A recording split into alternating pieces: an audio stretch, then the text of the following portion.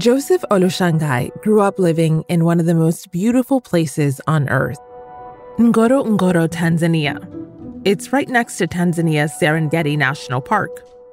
Millions of wildebeest, zebras, and antelope traverse the Serengeti National Park every year in the largest mammal migration in the world. Look at those elephants on safari in Africa right now in the Ngorongoro crater. The Serengeti is home to more large predators per square kilometer than any other place in the world. Joseph calls it a paradise, and not just for wildlife. You can find like a paradise. You see the wildlife and the people in the same area. And the people are the Maasai, living alongside the safari tours and the game hunters. But the Tanzanian government says that the Maasai need to leave, and they're running out of time. They now face the threat of eviction as the authorities contend that their growing population is encroaching on the wildlife habitat. In Tanzania, a way of life is under threat. But who's doing the threatening and who's being threatened depends on who you ask. I'm Malika Bilal, and this is The Take.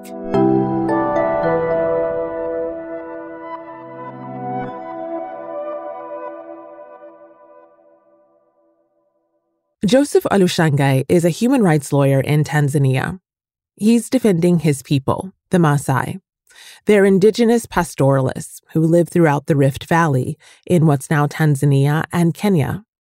So, Joseph, you are from a region which is called Ngorongoro. It is world famous for its natural beauty. So let's say that you type Ngorongoro into Google Images. What would I see? It is very beautiful sceneries, millions of wildebeest. And you find also that the Maasai and the wildlife are side by side without any sign of shyness or attacking one another. Absolutely incredible beauty. Anuradha Mittal has been there too. She's been working with the Maasai for years. You will see the Ngorongoro crater. You will see beautiful photos of the Maasai in their beautiful red-purple shukas, these shawls, red and purple and other colors. That's what an average tourist would see when they put in Ngorongoro. But Joseph says there's also another image that's not as well known, and that's the Maasai's fight against being relocated. That includes Joseph. The government says it's voluntary. Maasai and their advocates say it's an eviction. What is hidden behind that is a bad picture of peoples whose cultural rights are always under systematic attack.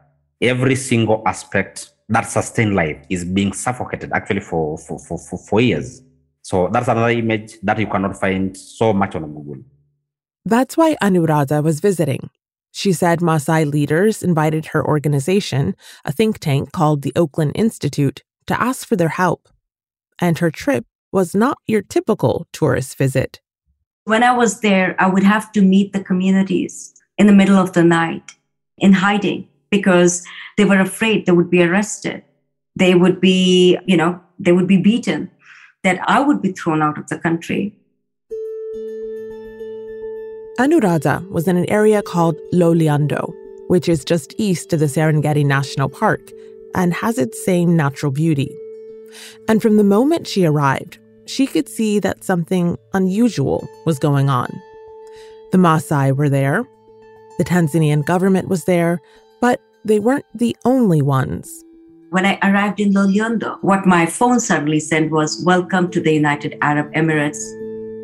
This is Tanzanian land, but the royals of the UAE have poured a lot of money into this area over the decades. They go there to hunt big game: antelope, lion, and leopard. This is the kind of control United Arab Emirates and the royal family has on Loliondo and the government of Tanzania. That's where the legal fight comes in. Joseph has been involved in the proceedings as they play out. Let's talk about the battle for this land, especially this elite game hunting. What's the conflict between the Maasai and the Tanzanian government over this land?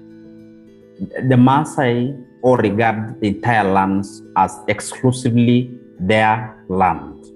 And at least the law, the Ngorongoro Conservation Area law, recognized them as the lawful inhabitants of the area. But now there has been developing interest. The interest is in the wildlife, and it's coming from the government. Tanzania gave hunting rights to one UAE company back in 1993. Now, it's planning to create a protected game reserve in the Loliondo area of the border of the Serengeti National Park. And that same UAE company, Otterlo Business Corporation, will be allowed access. So I asked Joseph to tell me about who exactly hunts in Loliondo. That is a very good question. Actually, the person who signed the contract with the Tanzania government then in 1993 is Mohammed Al Ali from Dubai. The real operators of the company is Mohammed Al Maktoum, the ruler of Dubai, and the defense minister of United Arab Emirates, and actually the vice president at the same time. But also he brings his friends. So these aren't just your average people. This is very elite. Oh, not average people at all. I'm just referring the rule of Dubai and actually vice president of United Arab Emirates. And this is why it's too tough for the Maasai to resist. What the government is planning to do is to convert the game-controlled area in Loliondo, 1,500 square kilometers, into, a game reserve, which basically is really for the United Arab Emirates-based Otterlo Business Company, which runs operations, hunting tours just for the royal family. So it is not you and I or any other tourist can write to OBC and join a trophy hunting exercise. It is really for the royal company. The hunting company, OBC, will bring clients in to shoot trophies for a 6-month season. The company says it's done nothing wrong.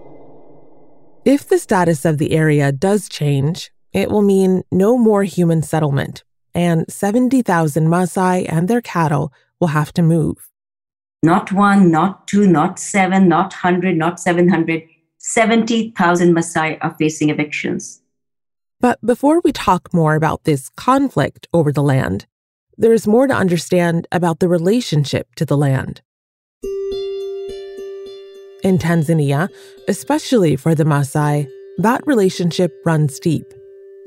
They have been the pastoralists who have lived in the Rift Valley of Africa for centuries and centuries. In fact, Serengeti, in the language of the Maasai, means the land that runs forever.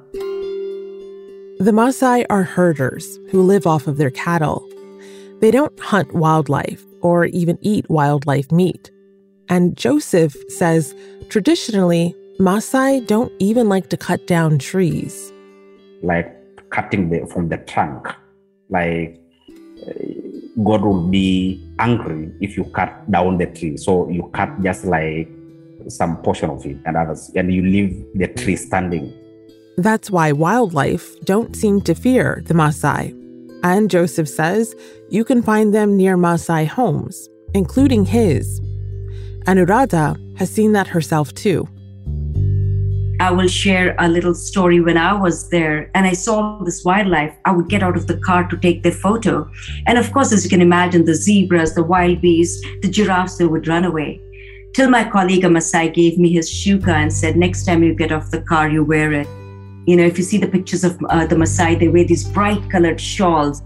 So when I got off the car the next time wearing a shuka, nothing ran away and I could take photos. For me, that is the most important image of the Maasai and their relationship with land. And there's one more aspect of this. For the Maasai, this is one relocation among many. For Joseph, his family was from inside what's now the Serengeti National Park, back before the British colonized East Africa. You and your family have been in that region for many years, but originally, your family was from the Serengeti area. What happened? My parents, and particularly actually my father and his parents, were relocated from Serengeti by the colonial government in 1958.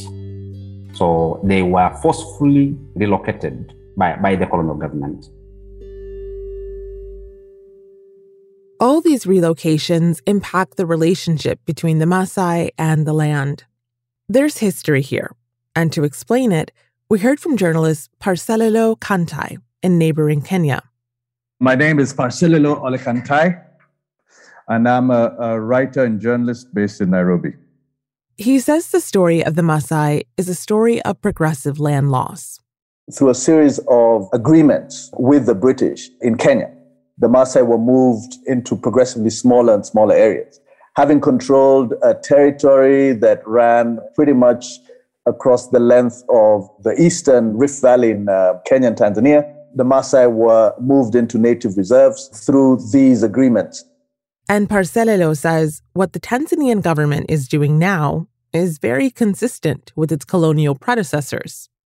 When the Serengeti National Park was created, hundreds, if not thousands, of Maasai families were evicted from Serengeti to make way for the national park. Now, that was the first national park in Tanzania. Tanzania's national parks are the crown jewels of its conservation efforts. Tourism is a huge part of the economy, and the government says around a third of Tanzania's land is set aside for conservation. Tanzania also has a lot of game hunting, and the argument is that the money it brings in benefits the rest of the wildlife. There's not a lot of evidence for that. But regardless, Parcelelo says the conservation has been a conflict.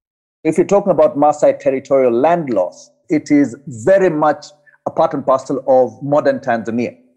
That in order to create lands and infrastructure for tourism, you have to take away Maasai land, Maasai territory.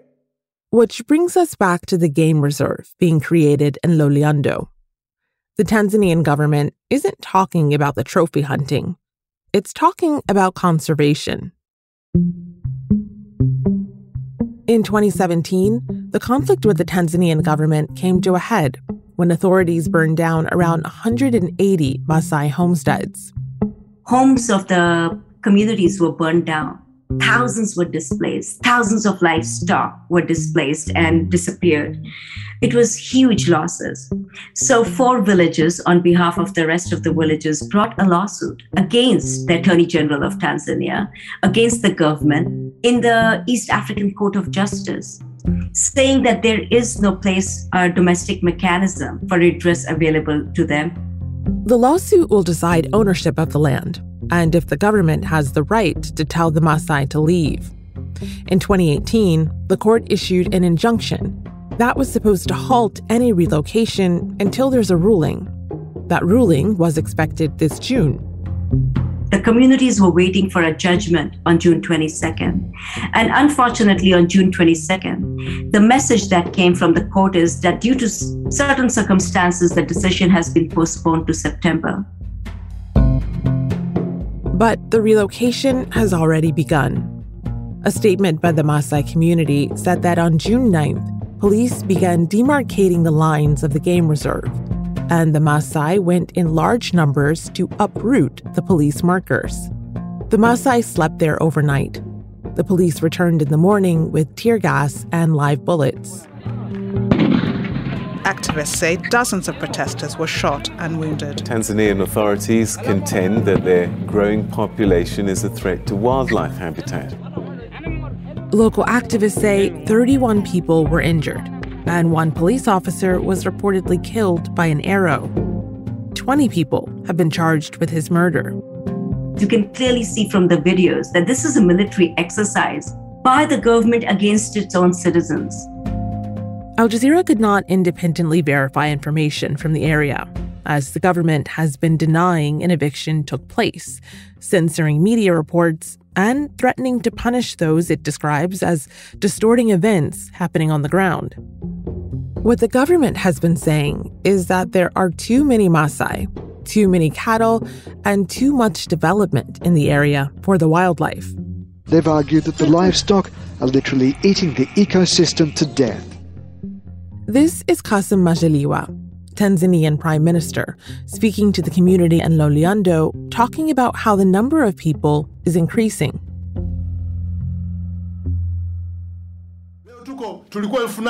We were 8,000, now we're 100,000. Now, after 5 years, how many do you think we will be? Will this place be enough? And will all the daily activities we do be sustainable? All these issues we need to look at together, but the government will, in the end, do what's best for the nation. Joseph, it's hard not to be sympathetic to wanting to protect wildlife or to protecting the Maasai's way of life. So a lot of people see this as a dispute between animal rights versus human rights. Is it really one or the other? I see differently. The problem actually is not between the human right and the wildlife. That's not the dispute. The dispute is we are disregarding the interest of human being to benefit a certain class of people. The places we are referring now, Serengeti and Ngorongoro, has been home for the Maasai. We have never known any of such dispute, at least until the colonialists came with idea that we should separate man from nature. And this is the same mentality today. Anuradha agrees. This is not about conservation. This is about building a fortress conservation, which plucks the inhabitants, those who have protected the lands, and throws them out. So the rich and the powerful can benefit. That term Anuradha used, fortress conservation, is the idea that you conserve the land by removing the people. And it's brought up a lot about the Maasai in Tanzania and Kenya. Parselelo, the journalist, said the same thing. What fortress conservation has done has almost literally created a wall or a border between wildlife and native lands. And he said that creating that fortress is another remnant of colonization living on in the present. Wildlife conservation, traditional wildlife conservation, fortress conservation itself needs to be completely decolonized in order to give way to the kind of native conservation practices that have themselves sustained the wildlife in East Africa since time immemorial. When Anuradha visited Loliando, it struck her how the Maasai and the animals lived side by side. And she saw how it's played out in the land itself. The kind of weeds that grow, they cannot be grazed upon by the wildlife. You know, the zebras, the giraffe, the wild beast. The kind of grazing the cattle do, they get rid of those weeds. So if the cattle and the Maasai are there, they do not allow these weeds to grow. They are the stewards of the land who have protected the cattle. They graze those harmful weeds that would destroy the incredible beauty and the nature and the environment of this region. Anuradha was coming from the U.S., which helped make the blueprint for national parks without people, like Yellowstone and Yosemite. Even on the other side of the world, she thought about the parks where she lives in California, with some of the tallest trees in the world. The Western viewpoint is that nature has to be protected from human beings. You know, you go to the big trees, even in California. I understand. When the white settlers came, the first instinct was to cut down these big trees. Big trees that had existed forever when the indigenous were there. The indigenous viewpoint is very different, where nature is not apart from human beings. Human beings are a part of nature. They're the part of the territories. And this is why the most beautifully conserved areas that you see are actually where the indigenous are. They're the ones who are protected. You look at Serengeti, you look at Ngorongoro Conservation Area, you talk about Loliondo, you talk about any beautifully conserved area. They're protected because the indigenous have that viewpoint and they have lived in harmony with nature. And when the Maasai look at the conflict today, it's a story they've seen many times before. I was in a village which is, challenging in law courts, its rights to its own lands. So I asked the mother of the village chief that, the safari company, for instance, says that they have a title to your land. Do you have a title? Do you have anything? And she looked at me straight in the eye and smiled and said, what I know is I was here before they came. What I know is my people were here for centuries. I don't need a title. I mean, she was laughing. You know, the audacity of the people to come in and determine for them that they have a title to the land. They laughed at the audacity. What I would like to share with the listeners is the courage of the Maasai, the resistance of the Maasai. I heard it over and over again. This is my land. This is where I was born. This is where my ancestors are, and this is where I'll die. And that's The Take. If you want to see the beauty of this land for yourself, check out the links in our episode description or head to our Twitter at AJE Podcasts. We'll post them there. This episode was produced by Alexandra Locke, with Negin Auliai, Amy Walters, Ruby Zaman, Ney Alvarez, and me, Malika Bilal. Alex Roldan is our sound designer. Our engagement producers are Aya Al-Milek and Adam Abou-Gad. We'll be back on Wednesday.